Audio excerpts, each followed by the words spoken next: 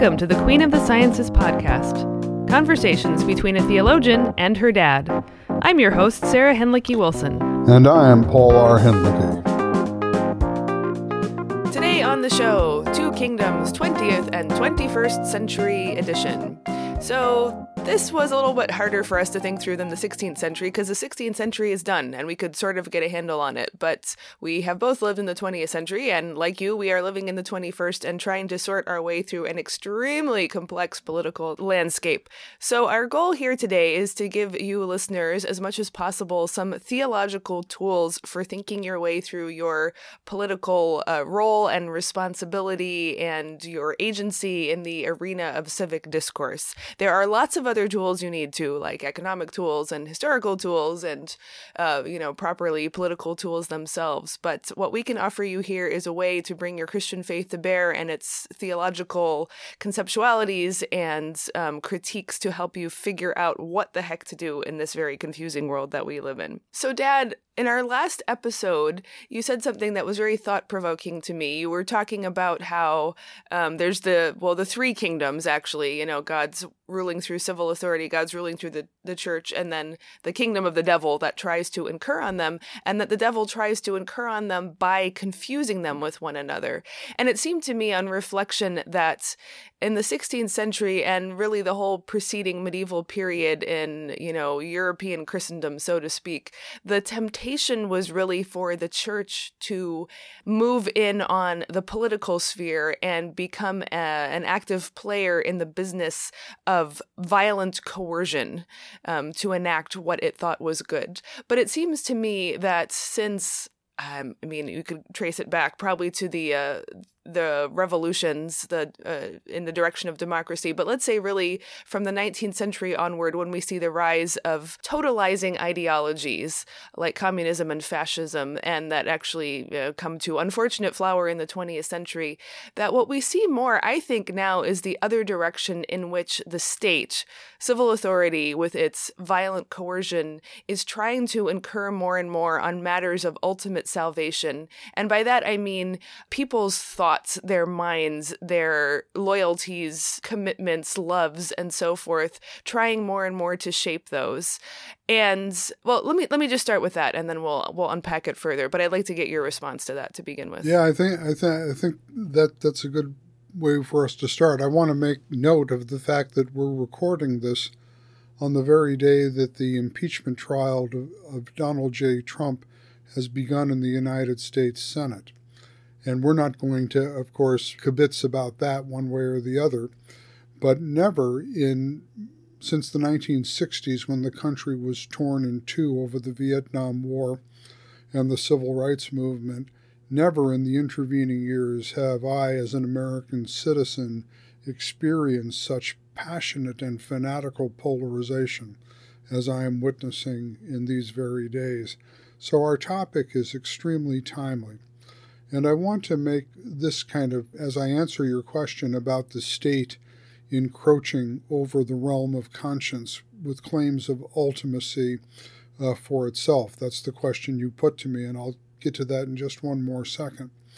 I want to bring out something that we didn't sufficiently, I think, emphasize in the last podcast regarding the 16th century doctrine of the two kingdoms, and that it's finally a doctrine of conscience.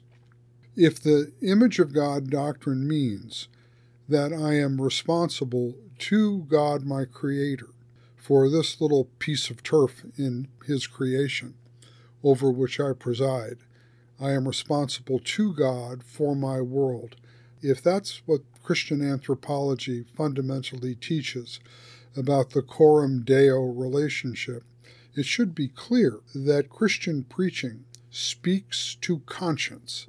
It does not intervene into the empirical, factual judgments that conscientious people need to make to be political actors or agents. It leaves that to the competence of individual conscience.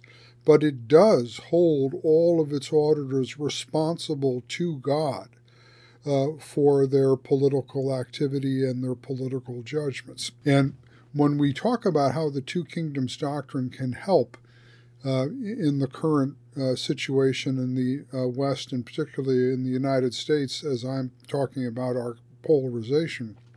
Preachers should be able to address Republicans, Democrats, independents, socialists, libertarians, whoever is sitting in their pews, and to each such political self-identification speak to them in terms of Christian conscience. So for that reason alone, Christian preaching should not be partisan in the sense of, as it were, the preacher or the pastor trying to make political judgments for those who come to hear the gospel, but rather the Christian gospel should make auditors responsible to God for their political judgments. There's a number of other things we can say about that, but the fundamental limitation of all political claims to totality, all these totalizing ideologies, these partisan competitions in totalizing ideologies that want to claim you body and soul for the left or for the right or for the radical or for the establishmentarian or whatever, what they all have in common is an encroachment on conscience which belongs to God our Creator alone. So it seems to me there are two things to pull out of that. So on the one hand, there is inherently in Christianity, I don't want to call it individualism, let's call it personalism. So I think individualism suggests pulling a person away from their community and away from their relationships. And I think that is rightly a source of concern and critique. But it does say, as you said, each person, actually each conscience in a body is accountable to God for what they believe, what they say, and what they do. And that remains the fact. So that is why even the church, to an extent, can only encroach so far on a person's soul and conscience because they are accountable finally to God, not even to the church, much less to the state or civil society that they belong to. So far, so good? So far, so good. Can that permit me to make two more additions to that thought? Okay, yes. First, my conscience, my human conscience, is finite. I do not see or experience reality universally or from a subspecia aeternitatis from the perspective of heaven. I see things from my own embodied particular perspective. And with that sense of conscientious responsibility to God comes the humility of recognizing my finite perspective, which is limited and not comprehensive. With that comes humility. I don't know how other conscientious people see and experience the world. Instead, I must be open and listen to them to understand how others, finite creatures, also experience the world. And I can't claim comprehensiveness for my take on things. Secondly, second point, my sinful temptation is always to absolutize or claim more from my finite perspective than is fitting or appropriate. And that is the titanic temptation to absoluteness from my own point of view that the doctrine of conscience attacks when it says, no creature, you of this particular time and place, from this particular finite perspective, you are not capable of seeing things as God sees them, let alone as others sees them. So with humility and with suspicion of your own temptation to self-absolutize, with fear and trembling, you should make your political judgments answerable to God. Yeah. So that correlates to the second point I wanted to make, which is that if I am called as a person in a conscience before God, then that, I would think, in Christian teaching requires me to see everyone else also in that same position as a conscience accountable before God, which means any kind of political narrative that requires me to see my neighbor as fundamentally my enemy or without conscience or without soul is fundamentally wrong and extremely dangerous. It's not to deny that there might be genuinely unconscientious people out there who have no desire for any accountability before God, but I don't get to make that final judgment about them. I may have a right to protect myself from the danger that they would impose on me or society to a degree, but I don't have that kind of ultimate position of judgment over against them. I have to, on principle, always start with the assumption that they are my equal, my neighbor, my conscientious counterpart, even if we have severe disagreements. Right. And what I always have the right to do with a person whom I perceive as behaving in an unconscionable fashion, I always have a right to ask a rational question. I always have the right to ask a fair question. Why are you doing that? Why do you hold that? What are your good reasons for doing that? Now, you might get into a lot of trouble with unconscionable people for calling them to account that way, but that's precisely the Christian perspective on political accountability. As also I hold myself accountable to our Creator, I am empowered, equipped, and enabled to hold others to account to their Creator, even if they don't like it very much. Right. Okay, so let's go from here to, I think in the first half of the show, let's talk about, truly ambitiously totalizing ideologies like what communism became and fascism and so forth, and kind of think through what about them made them want to have this position of ultimacy vis-a-vis the person.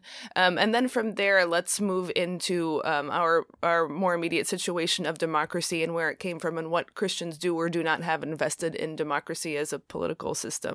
So to get us into the totalizing ideology, just as we were talking now about the individual and the conscience, I was struck that one of the problems with my conscience and other people's conscience is that other people can make a claim against me of extreme urgency, that the time is now. It's kind of like the Greek word kairos from the New Testament, that this is the acceptable time, the moment of salvation, and that a lot of extreme political ideologies or totalizing ideologies adopt this position of urgency against people and against their conscience, an extent to make them shut it down. So if you think about like the build up to the various communist revolutions, there was a sense that there was this magical kairotic time, obviously not theistic in any way, shape, or form, or in the Third Reich, that there was this, one of the reasons it succeeded among so many church people is because of the providential claim it made for itself.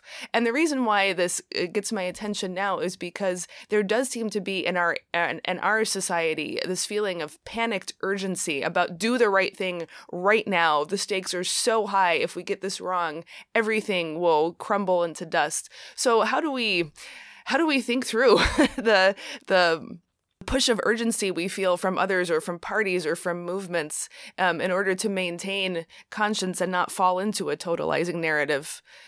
Go with that anywhere you will. Yeah, well, I think the first thing to be said is like the old joke. I might be paranoid, but sometimes they really are out to get me. Right. And I think you can say the same thing about urgency. I might be suspicious of all these urgent, breathless claims, but sometimes there are urgent situations, and it's a question of discernment. It's a question of discernment. And this, too, is a question of conscience. When I said earlier that one makes political judgments with fear and trembling, not with obiter dicta such as "Thus saith the Lord, I, Paul Hinlicky, know what the truth is, and this is the way it's going to be," right? That kind of, you can, in personal life, we find people like that to be verbal bullies. And we just, we don't want to have anything to do with them because they just browbeat you with their opinions rather than engaging in a dialogue of respect between consciences concerned, having a common concern for a public or political good or something like that. But why did this happen? Why did the 19th and 20th centuries witness the rise of these totalizing ideologies? You mentioned communism and fascism. Sociologists and political theorists have invented the notion of political religions.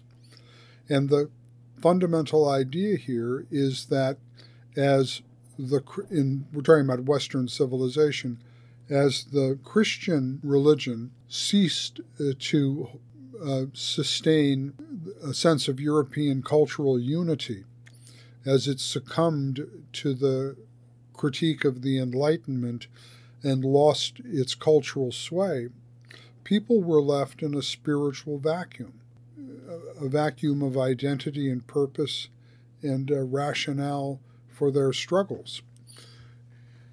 And this vacuum, nature abhors a vacuum. Jesus tells a parable about expelling one demon and doing nothing to fill its place in the soul, so that evil spirit traveled around and found 7 demons worse, and they returned and filled up that empty space in that person. You know, it's a horrible little story, but I think it illustrates this point that man does not live by bread alone. Without a vision, the people perish. If the Christian religion in European and now American civilization has lost its ability to bind the culture together in a common moral and political framework, something else is going to fill the vacuum. Here, Dietrich Bonhoeffer has a very interesting comment historically about what happened in Europe, particularly in Protestantism and Luther's doctrine of the two kingdoms.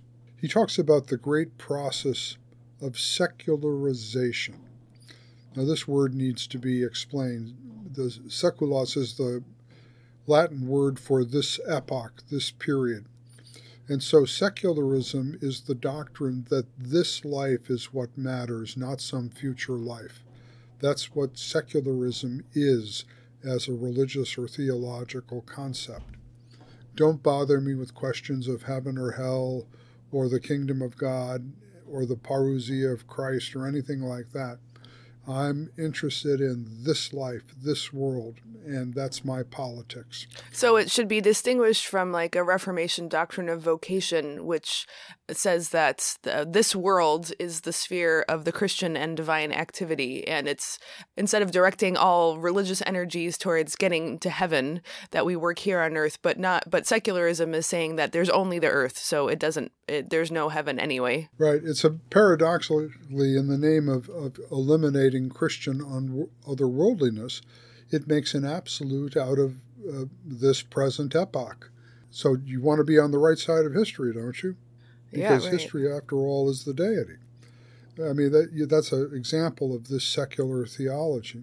So Bonhoeffer writes, on the Protestant side, Luther's doctrine of the two kingdoms was misinterpreted as implying the emancipation and sanctification of the world and the natural. Government, reason, economics, and culture arrogate to themselves a right of autonomy, but do not in any way understand this autonomy as bringing them into opposition to Christianity.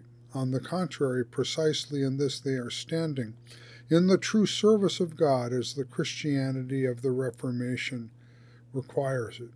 What has been utterly forgotten here is the original message of the Reformation, that there is no holiness of man, either in the sacred or in the profane as such, but only that which comes through the merciful and sin-forgiving Word of God.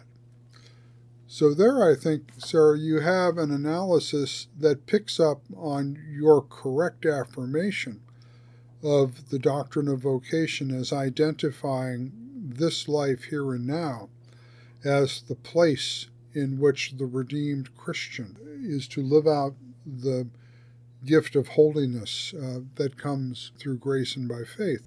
But Bonhoeffer is pointing to the way in which Lutheran theology rationalized something very different, a secularism that saw no need for the redemption of sinful humanity, and then elevated the natural and the political as the total scene of human self-salvation. Okay, but just, practically speaking, how would the church how would society continue to affirm its non-autonomy vis-a-vis God without a church structure there to back it up? I mean, it seems to me that if you're going to let go of the church's role in violent coercion incurring on people's lives and consciences that way, then you have to accept as the consequence that there will be plenty of people who will be perfectly happy to be released from any divine entanglement one way or another, and what you are going to get is precisely secularization on a broad scale.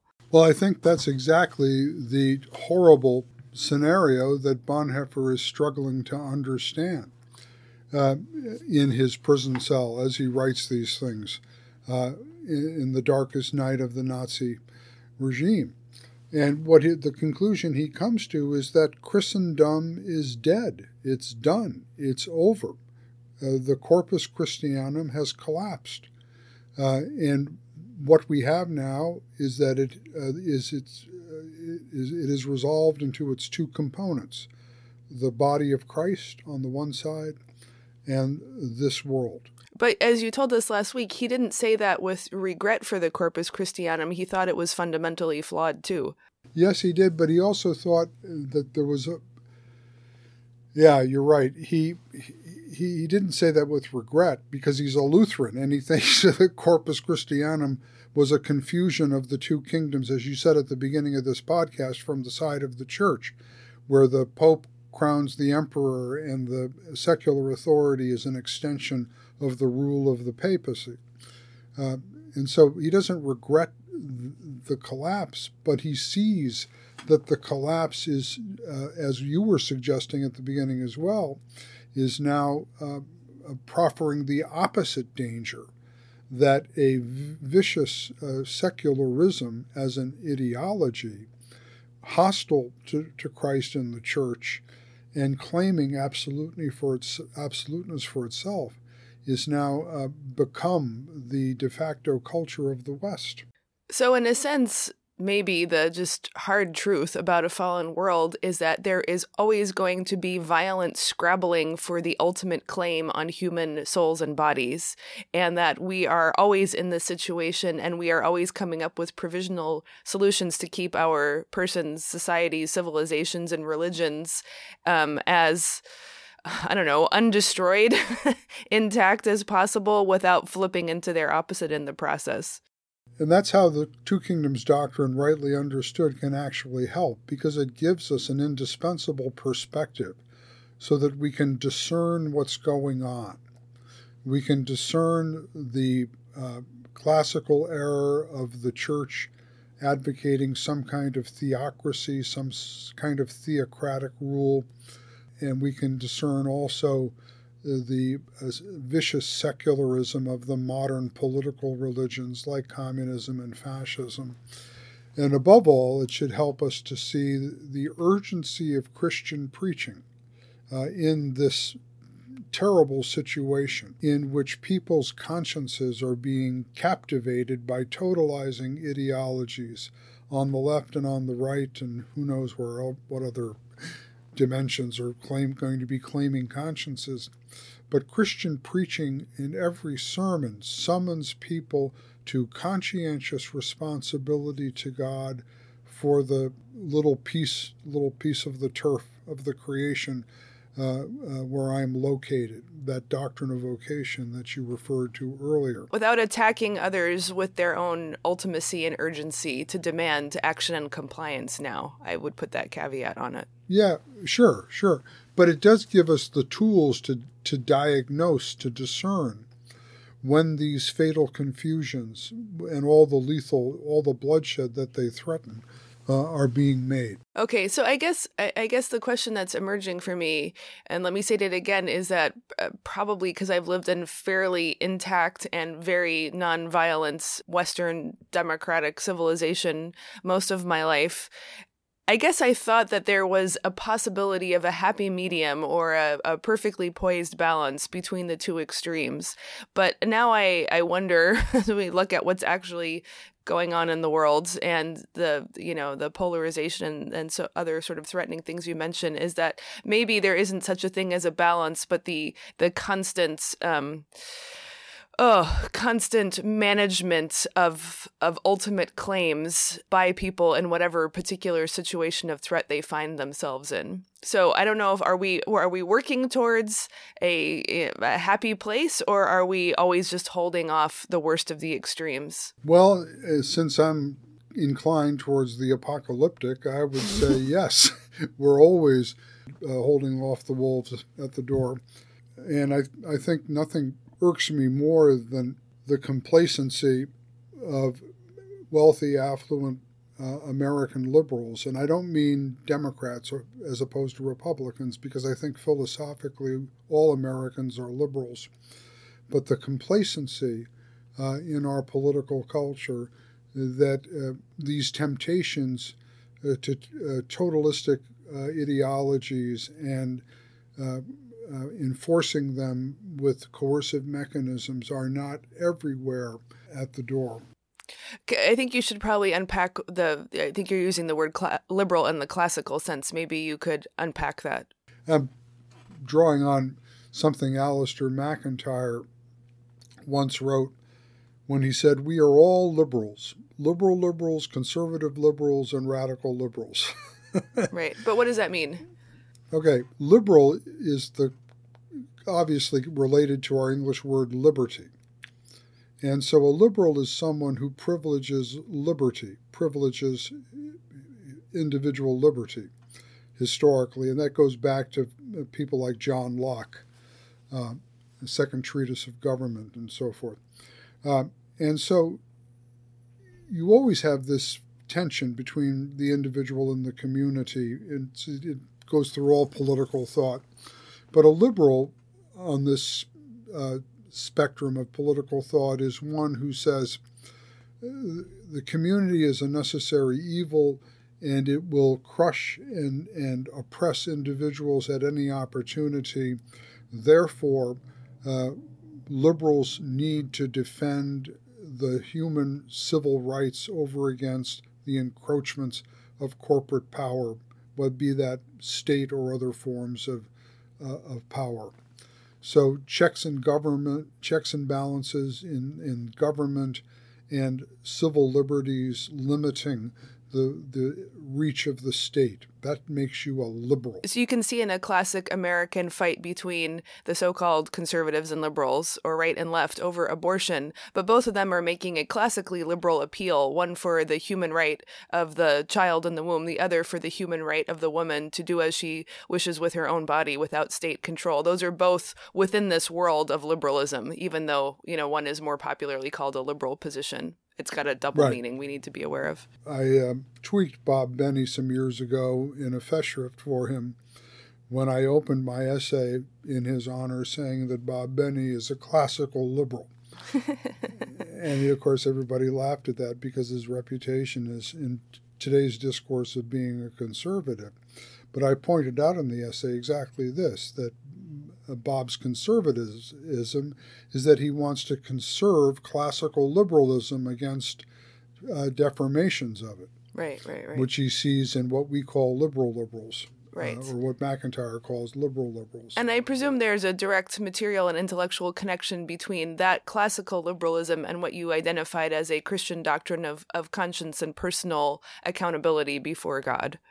I think there is. In fact, I would encourage our listeners to find John Locke's Letter on Toleration, really a classic document, first making the argument for religious liberty or religious freedom over against the state church, something that the early Luther championed, but was ironically, as John Woody points out in his study of early Lutheran political theology, was tragically stifled or smothered by the state establishment of the Lutheran Church in Germany in the latter half of the Reformation. But in any case, John Locke's arguments in the Letter on Toleration read as though he cribbed them straight out of something he read in Luther. That's all I'll say about it. Go read it for yourself. Because the fundamental argument there is that the state can only have jurisdiction over my bodily behavior, so far as it acts in public and may affect other bodies in public. But the state has no authority over my soul, that is, in my language, our conscience. And that's the fundamental reason why religious liberty needs to be the linchpin of classical liberalism. No one can dictate to conscience. That's between every person and, as Locke put it, and their God. And that's a way in which the Two Kingdoms doctrine gets articulated. Okay, so let's use that as a bridge from the 20th into the 21st century, because what you see precisely in something like totalitarian communism or fascism is this desire not merely to control people's bodies, though they sure did, and mostly by killing bodies, but there was this really intense desire to control people's thoughts and their feelings and their deepest convictions. It was not enough to control bodies to a degree that I think is almost unprecedented in human history. And we could spend a lot of time exploring this, but there's plenty of really fantastic and disturbing writing recording how this happened. I got into this when I was working on my memoir about our time in Slovakia and trying to understand the communist experiment of the 20th century. But there seems to me to be this ongoing push in this direction. And I think partly it's sheerly the technological change that surveillance is possible to a degree that, the Soviet Union could only dream of. But for instance, what's happening in China now with the way that people's every move is tracked, they have like billboards advertising if you jaywalked or something, and then you can't buy fast train tickets. The level of, it's funny, but it's so 1984. It's truly Orwellian in its horrors. But what fascinates me about this is, there's a certain technological, if we can, we should quality about all technologies, but that this drive towards controlling people's very thoughts, there seems to be a fundamental outrage that other people have a right to their own thoughts, that it creates a kind of rage. And I think the polarization that you named is something, a sort of upwelling of this profound, what I always thought of as non-American totalitarian hatred of other people's freedom of thoughts. And I guess that's where I want to try to interface now with talking about democracy and its history, and if Christians have some kind of investment in it, because it's that mind control piece that I think disturbs me the most. Yeah, and I think democracy as a political institution can only survive in a culture in which there is a consensus that I do not see the world comprehensively, that therefore I cannot make comprehensive or total claims, that no scientific theory or social theory elevates me to that place of comprehensiveness, and that even what I do see is always simultaneously contaminated by my own sinful egoism and self-interest. As a result, I cannot, even in the contest of democratic politics with other positions other than my own, I cannot absolutely, with a knockdown punch, exclude them. I can't say, this is it, you're gone, you're not entitled to your thoughts. You're just wrong and I'm right. And if you don't shut up, I'm going to make you shut up. Doesn't that seem like where we're headed? Yes, it does very much seem like where we're headed. But you can, to put it in American terms, if a liberal cannot say, I grant that conservatives have a point of view and a truth that they see from this point of view, and if conservatives cannot grant that liberals have a point of view and have a truth that they see from that point of view, if you can't acknowledge the human dignity of your political opponents and your common membership in the body politic, you are going to get into a winner-take-all, zero-sum conflict. And you are going to do that, above all, by the soft but powerful coercion of controlling thought. Right. Or speech. And controlling thoughts always leads to bloodshed. It seems like it's just inevitable that the one leads to the other. A return of the repressed. You cannot, I think some of the vulgarity that's broken out in American political discourse is because of this people blowing their top and saying, you can't shut up, you can't make me shut up, and you can't tell me to stop feeling and thinking what I think, and so I'm going to, just get vulgar with you and tell you to F off, Right. I think here it's really useful to make a distinction between toleration and tolerance as it has evolved in popular culture. So to me, toleration, like your reference to Locke's letter on toleration is the political decision that I am willing to live in the same society with people that I think are profoundly wrong and misguided, whose thoughts I really wish didn't exist because I think they are that bad. But they and I have entered into a deal that we will coexist. We don't have to be friends. We don't have to love each other. We don't even have to go that Christianly far in it. But, we may or may not do business with each other. We, maintain the roads and pay the taxes together, but we grant that we will live together despite really, and I think this is important to emphasize, genuinely despising and disrespecting what the other person holds dear.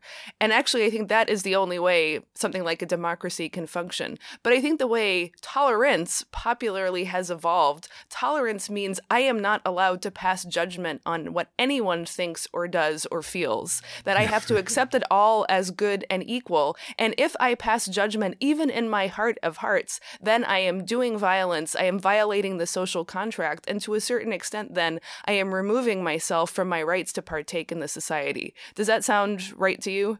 Well roared, young lioness. No, quite right. And, this lazy tolerance of broadly speaking, liberal complacency is part of the reason why we're in the mess that we're in right now. Because we haven't learned how to make rational moral arguments or moral arguments that are reasonable in public space. We just have to totally attack the person rather than the argument because we have no way of adjudicating moral arguments in our kind of culture anymore. Right. That's why I'm teaching theologians under Hitler right now, and my freshmen are all nervous because they got their first oral assignment to make a little speech. And here's the prompt. Knowing what I know, what would I say to a sincere Nazi? Right. Yeah, you've mentioned before that you put that on your students and they sometimes have a hard time coming up with a good answer. Yeah, the classic one to illustrate your lazy tolerance is the young woman some years back who said to me, after really being uncomfortable and squirming in her seat, she finally said, well, it's not for me, but if it helps you, who am I to judge? Right. Well, your Jewish neighbor is being deported to the camps. That's exactly. Yeah, right. So, okay, so then we've established so far that the primal thing is respect of conscience that is matched by respect and acknowledgement of my neighbor as also a person of conscience. And I think that the toleration piece requires to add another one, which is the love of the enemy, as Jesus teaches in the Sermon on the Mount. And so that is...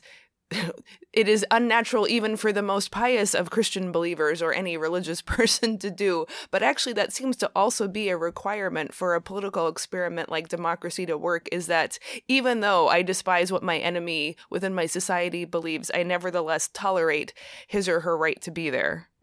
Yeah, that's right. Toleration in that sense is love of enemy.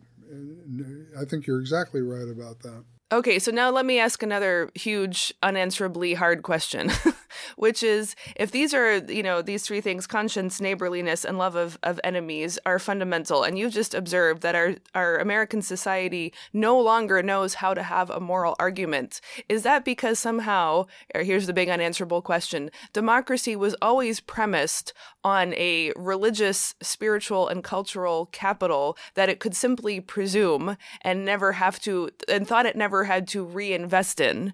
And if that is the case, how in fact do you reinvest in that capital without going back to a theocratic model? Small question. Well, I think, again, I'm very deeply informed by these things by Bonhoeffer. And to answer the first part of your question, I agree with him. When he was trying to explain the differences, he lived in the United States for periods of time and deeply inhaled the thinking of that time. Especially, he had a friendship with Reinhold Niebuhr that I think was very important to him. But what he said when he compared European democracy, which traces itself to the French Revolution, and then he contrasted that with the democracy in the American Revolution, he made this statement. The American Revolution was almost contemporary with the French one, and politically the two were not unconnected, yet they were profoundly different in character. The American democracy is not founded upon the emancipated man, but, quite the contrary, upon the kingdom of God and the limitation of all earthly powers by the sovereignty of God. American historians can say that the federal Constitution was written by men who were conscious of original sin and of the wickedness of the human heart. So, is there a kind of religious foundation to the American democracy? Yes, but it's not what you expect if you're looking for theocracy. It's the theocracy of the kingdom of God, which is not the political regime, but which is the limitation of all earthly political sovereignty, the fundamental limitation. As we've been talking about it, the limitation is you cannot claim authority over conscience. And the practical implications of that, you cannot limit freedom of thought, freedom of conscience, or freedom of speech. The state is limited by those superior prerogatives of the kingdom of God, according to Bonhoeffer. And why is that such a salutary doctrine?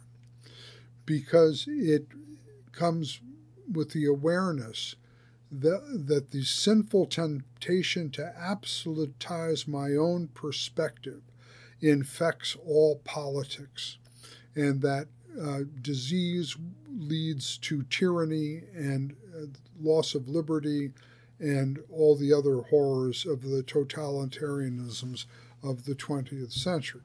So that's one part of the answer to your question.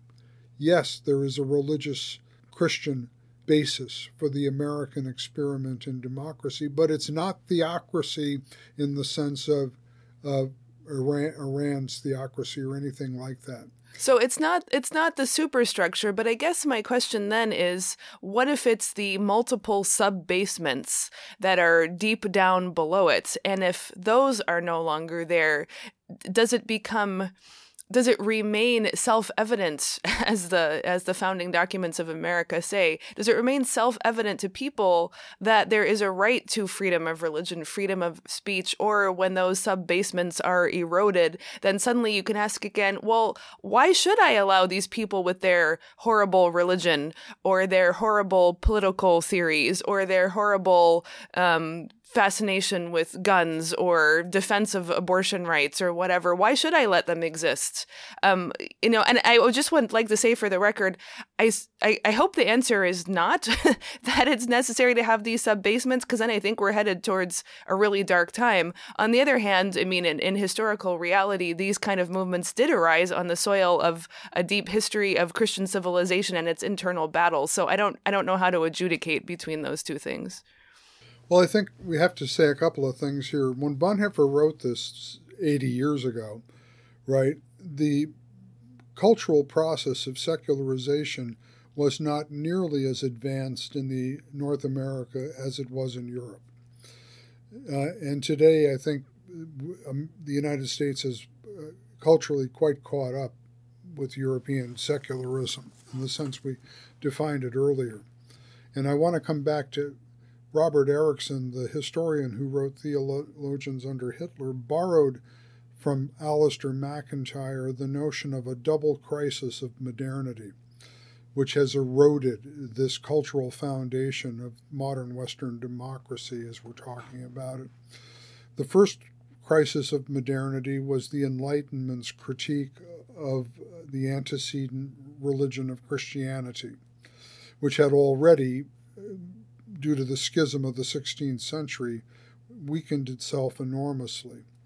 But the Enlightenment critics made it very difficult for elite intelligentsia in Europe any longer to believe in the religious foundation of morality, whether that be Moses or Jesus or perhaps Muhammad or something like that. So they went searching for a rational foundation for morality. The apex of that is Immanuel Kant and his doctrine of the categorical imperative, which is a secularization of the golden rule, and so forth. And then the second crisis of modernity is the revolt of the children of rationalism, the masters of suspicion, Marx, Nietzsche, and Freud, each who in their own way said, reason is not in charge. Reason is the dutiful servant of unconscious forces which motivate human beings in what they do. So for Marx, reason is the ideological justification of privileged relationships to the economic power. For Nietzsche, philosophy and morals and religion and Christianity are the rationalization of the will to power. For Freud, rationalization of the libido. All of these unconscious forces are what really determine human beings, and reason is their servile instrument, trying to put a good face on the iron cage of modernity in which we find ourselves. So in that, Bonhoeffer is dealing with that cultural collapse in Weimar Germany and trying to understand what has happened to Christian Europe. In my view, I think the same processes are now quite catching up to us in the United States. Well, I hope that the political manifestation is not as bad as where Weimar Germany went shortly thereafter. Well, I hope so too, but I think it's a serious concern, and I don't want to give the impression that I one-sidedly think that this is the work of Donald J. Trump. I think Trump is more than anything a symptom of these kinds of changes that we're talking about, right? Rather than a cause. Right. Yeah, well, and it seems that it's a symptom that caught everybody by surprise. There must have been lots of other symptoms along the way that we weren't paying attention to, or like you said, we're just complacently ignoring all along the way. So then it seems to me, okay, this is something else I learned when I was studying about Slovakia's history, and I can't believe the concept had never been introduced to me in my entire education, and that's of civil society, which means the non-government public space and in most cases non-officially religious space, but the place in which humans in a society interact with each other in lots of different ways that are not explicitly oriented towards their self-governments or their regulation of ultimate things. And one of the arguments made is that democracy requires a large civil space to flourish, and that, so by contrast, a totalitarian society like communism had to destroy civil space because, by definition, anything apolitical was anti-party and therefore a threat. So in a bizarre example, a 700,000 member gymnastics organization called Sokol in democratic Czechoslovakia was shut down when the communist takeover happened because gymnastics are clearly threatening to political hegemony on the part of the communists, which sounds insane to us, but the point is actually really relevant here, which is that I guess what I want to explore then is the way that you reinvest in the capital of your society, not necessarily, or at least not only political activism with the sense of ultimacy and urgency, but the reinvestment in civil society as the necessary, if somewhat invisible, counterpart of a successful democracy of toleration. in terms of democratic theory, I think that's exactly right. Civil rights are meant not only to protect individuals from government intrusion, but one of those fundamental individual rights is freedom of association. And the little units of civil society, and we could actually, in this respect, include churches and synagogues and mosques as voluntary organizations. In a non-theocratic state, yeah. Yeah, in a non-theocratic state. They're, in fact, vital components of civil society. And all of these kinds of voluntary associations are places where people primarily live their, let me use this word, political lives. When they get involved in organizations, when they negotiate with others, when they come to a consensus, when they figure out how to finance their projects, all these political skills are learned by these practices, not by running for office or getting people to sign petitions, that too, of course, but primarily they're learned in this space of civil society. And when these spaces shrink and are pressed out of existence, then democracy is losing that sphere of pre-political culture on which it depends. Oh, that's a nice way of putting it, pre-political culture. I guess then also you could see that maybe a primary area of political concern that has certainly been raised is, again, how technology and to a certain extent city regulations limit people's encounters with non-affiliative minds. So, for example, it's well known that Facebook shows you stuff that you are likely to like, which means stuff you are likely to agree with. So you develop a very distorted view of what the world thinks because you're only seeing stuff that you're already programmed to like, and have the self-reinforcing confirmation bias happening. But you also see it in, again, things that aren't normally thought of as political issues, but say like zoning or density restrictions in cities that just by their very nature continually segregate, not on ideological grounds, but surely practical regulatory grounds, wealthy people from poor people, different races from one another. And so the place for that pre-political engagement to take place shrinks and shrinks and shrinks. And that I would think, can only exacerbate the more obvious political hatreds that have been developing so rapidly. Right. Yeah, and I would like, as we got to start, I suppose, drawing this towards a conclusion, I would like to say here, how do you use the Two Kingdoms doctrine in this double crisis of modernity, this shaking of the foundations of democratic self-government that we seem to be experiencing? And what particularly should Christians and Christian ministers do about this? So I'd like to say a couple of things. They need to preach and teach the doctrine of conscience in such a way that in their preaching and teaching, they make their auditors responsible to God for their world, including their politics. Secondly, they should defanaticize democratic politics by pointing out that all of our political judgments are conditioned by our finitude and our egoism, and none are immune from this, and therefore it is with humility that one ventures a political judgment.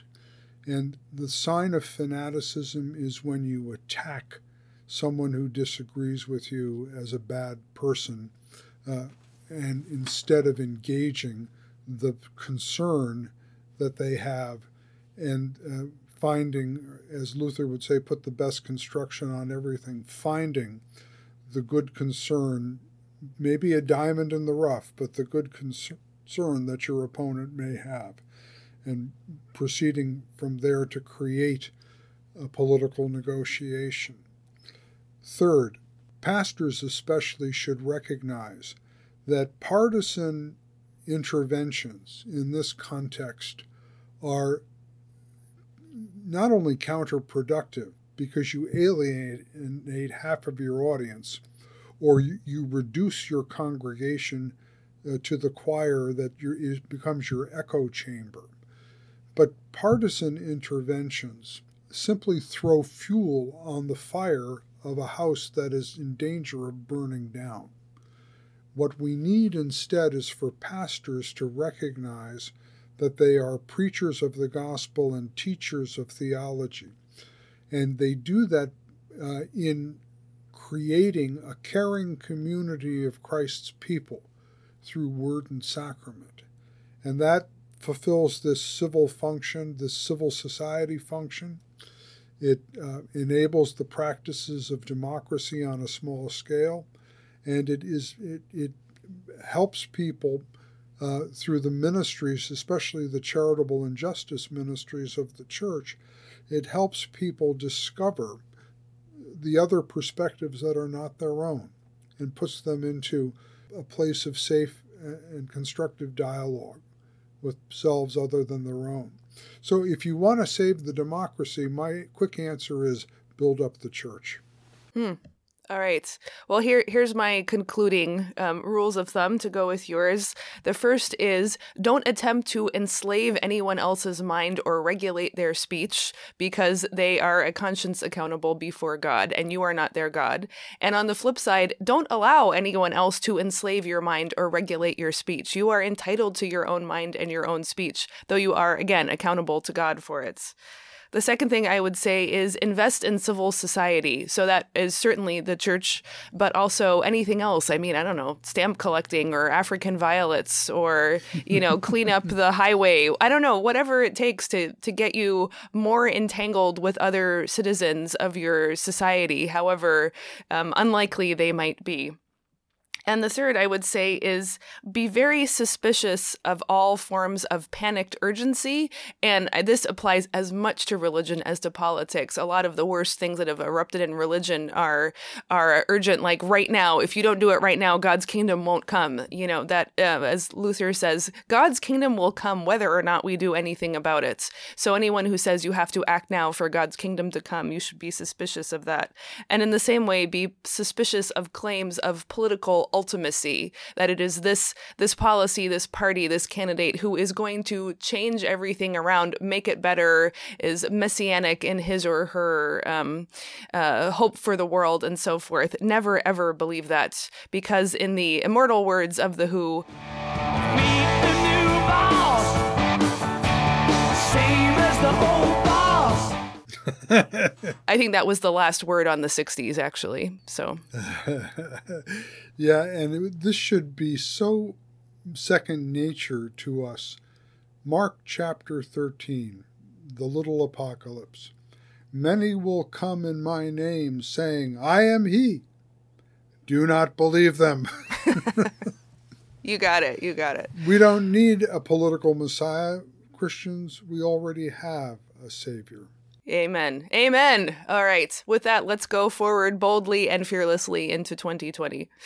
All right. Well, next time we're going to do a final episode dealing with these issues, but we're going to set it in a very different context. We will be talking about an Ethiopian Lutheran couple, Tsehai Tolesa. She is the wife who was imprisoned and tortured for 10 years by the communist Derg regime, and her husband, Gudina Tumsa, who was the head of the Ethiopian Lutheran Church, kidnapped and assassinated. He has been called the Ethiopian Bonhoeffer. So more on their story next time.